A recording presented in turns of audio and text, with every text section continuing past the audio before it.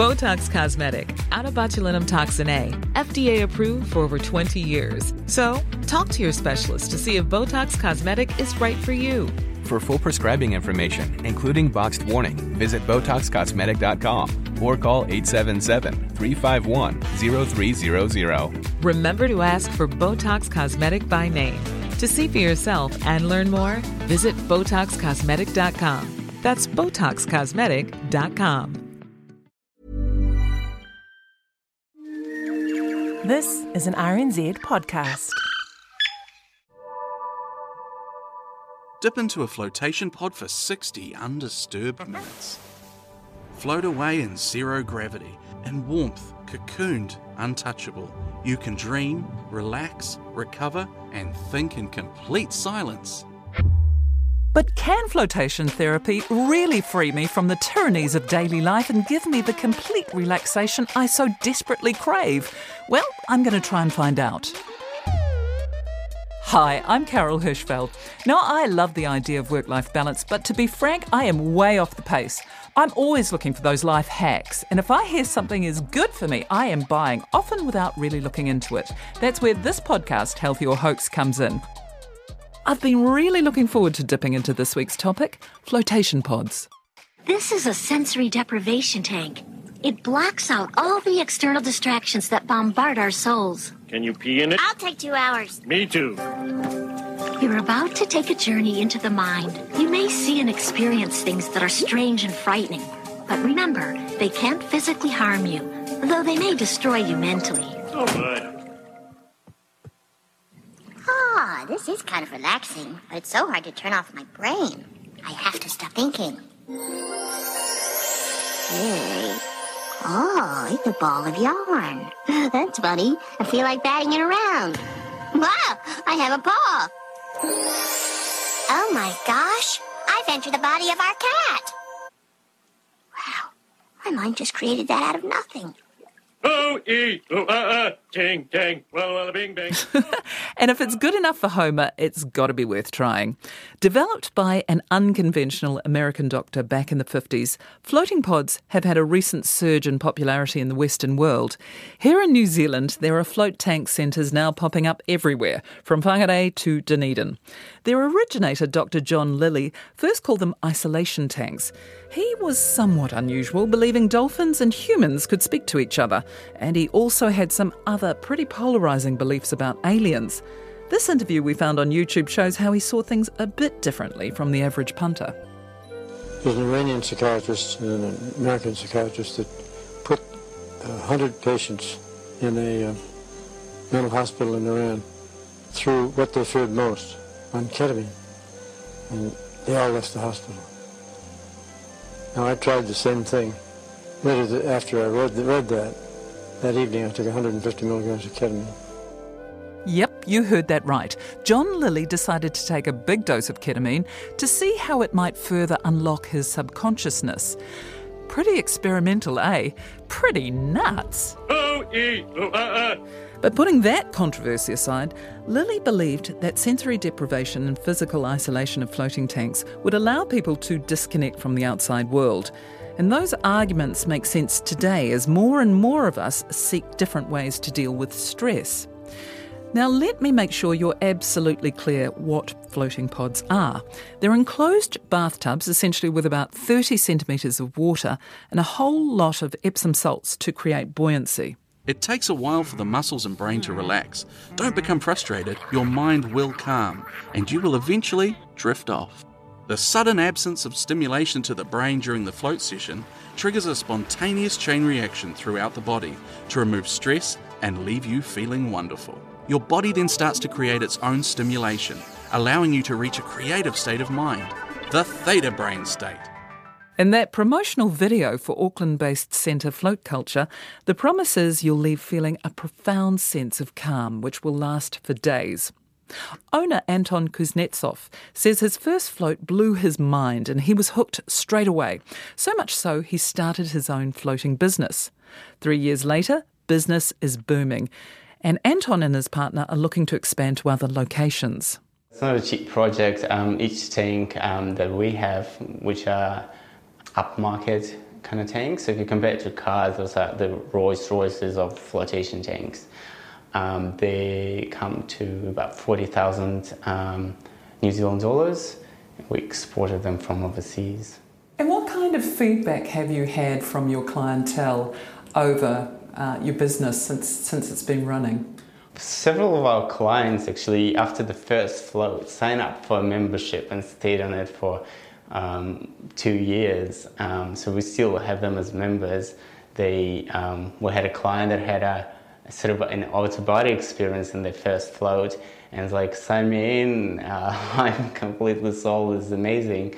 Others just say that it's the weight of the whole world fell off their shoulders. They felt great for days after the float, and it's just changed their life. I know people got off their antidepressant meds as a result of regular floating, and pick up new hobbies, turn their life around, bought new houses, and just got back on track with their lives. I was intrigued and dying to give floating a go for myself. So here I am in the ocean room at Float Culture, the centre where I'm taking my float. There's all kinds of different rooms here at the centre. For example, there's a forest room, or there's a cosmic room, and there's the lake room. I'm pretty sure, though, theme aside, that they're much of a muchness. There is a well-appointed bathroom with a rather large mural. I'm staring at a sea turtle looking weightless and calm in a deep blue ocean. And then off to the side of the bathroom is the flotation tank itself. Now, I had thought I would be getting into a pod-like tank, but I'm actually going to be floating in what looks like a little room with a pool in it, blue lit at the moment. It does look really inviting, and maybe it's going to send me to a place of relaxation and mindfulness, the like I've never known. But I am starting to regret the 2 cups of coffee I had before I got here, I've got to say. Next, it was lights out, and I was alone with my thoughts for the next 60 minutes.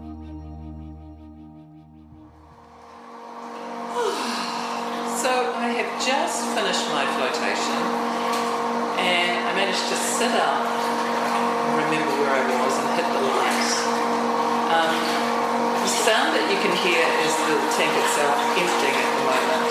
Unfortunately, when I sat up, all the wonderfulness that I was feeling, and it is truly restful, managed to be wiped away in a moment because a trickle of the salt got into my eyes, and now I'm having a profoundly sore eye experience.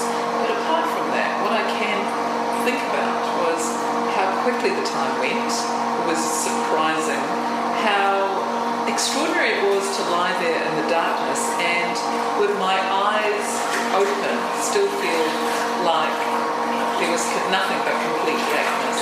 I did get into this stage where I felt I was semi-asleep, but as soon as I did come round, heard the music again, heard the flotation tank emptying, I was sadly jolted into the real world, picked up my phone and realised that both my children had rang me and I'd missed their phone calls. So whatever space I had feeling that profound relaxation, it was fairly quickly curtailed.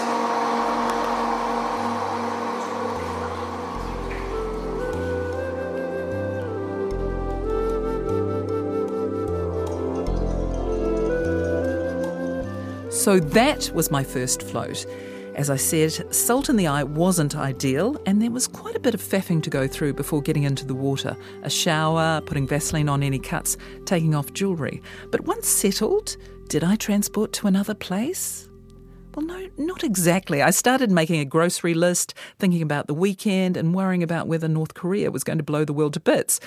I did, though, eventually fall into a state somewhere close to sleep. Now, if you've listened to any of Healthy or Hoax's earlier episodes, and I sure hope you have, you'll know this is about the time when I call in an expert to break down the scientific evidence, or lack of, for the issue of the week. Unfortunately, with floating tanks, that was easier said than done. There's a bit of research done on them, mainly out of the US, but the academics there didn't return our calls. The neurophysiologists we tried here in New Zealand weren't keen to talk either. So we thought we'd start by getting an expert opinion on one of the main factors driving people to float, which is stress. Clinical psychologist Gaynor Parkin says it's not always a bad thing. It kind of depends what you mean by stress. Some people immediately will say, well, stress is a good thing because I like being under pressure, I like my job, I like it when I've got a lot to do, I feel energised, I like the buzz. So some people will frame it as a positive experience and something that's motivating for them. But then I guess, as you're referring to, some people will say, actually, I think of stress as when I'm feeling overwhelmed, when there's too much going on, when I don't feel I can meet the demands of my job, life, whatever my responsibilities are. Gaynor says there are all sorts of symptoms to alert people when they've tipped over into an unhealthy level of stress, but people either don't notice the signs or they ignore them. Some of the common physical ones might be someone having trouble sleeping, for example. Some of the other physical things we might notice might be a bit of anxiety, so people noticing their hearts racing or feeling a bit sweaty, losing appetite or overeating, sometimes physical sort of aches and pains or getting sick more often. In terms of the emotion signs, usually, as I said, quite often people will describe that feeling overwhelmed or feeling really anxious, feeling a bit jittery or on edge. And then the cognitive ones, those are really interesting. So often people will report noticing that they're finding it hard to focus. Memory, finding that people will say they're finding it difficult to remember things. So if we've pulled our heads out of the sand and realised it's a problem, what next? There are many strategies for dealing with stress. Do some exercise, do something physically active. When we're physically active, that helps to reduce our levels of adrenaline, which is one of our stress hormones. So exercise is like a clever way of saying to our body, it's okay, you don't need to be in this high level of alert at the moment, let's bring it down. It could be doing something that's cognitively more taxing, so maybe doing a Sudoku or a crossword or practicing a foreign language, anything that requires our brain to focus. And so if we're focusing on something, we can't be thinking about the things that we're stressed about. Remember, Gaynor isn't an expert in floating, but what does she make of them? They're designed to help people, I think, physically and mentally relax. And I think with floating pods or any sort of potentially innovative methods of de-stressing, what we would usually say is experiment and try it out. So if you go and immerse yourself in a floating pod and you find that helps you switch your brain off and physically relax and you feel like you've recharged your batteries, then that's great. So you might want to keep doing that as a strategy. If you go along and find it's not terribly helpful, then that's okay. You just need to try something else. There is some research to show that being in nature is calming. There's also some research to show that being in water, some people find very calming. So like going for a swim or lying in the bath, perhaps being in a floating pod helps people to get into that sort of soothed, calm state. Research out of Sweden found floating twice a week for 7 weeks helped reduce participants' stress, depression, anxiety and severe pain. An earlier Dutch review of floating studies found it could be a useful stress management tool. Though the authors noted much of the research had limitations, floating studies tend not to have many participants. Back here in Auckland, my fellow float enthusiast, Cole, has done this more than 30 times and told me it took a while for him to get over his initial anxiety and actually relax. This has been my first one for about 6 months, which is now I've done it. I'm like, that was a stupidly long amount of time to leave it. But for a while I was doing it very regularly, like often once a week and at maximum kind of once a month. And yeah, it had a huge effect on my pain levels and just my kind of openness to life, I guess. It's sort of like a hard reset in the brain for all those kind of things. And yeah, it took me a long time. It took me quite a few floats actually to kind of start to get past that baseline anxiety and actually relax.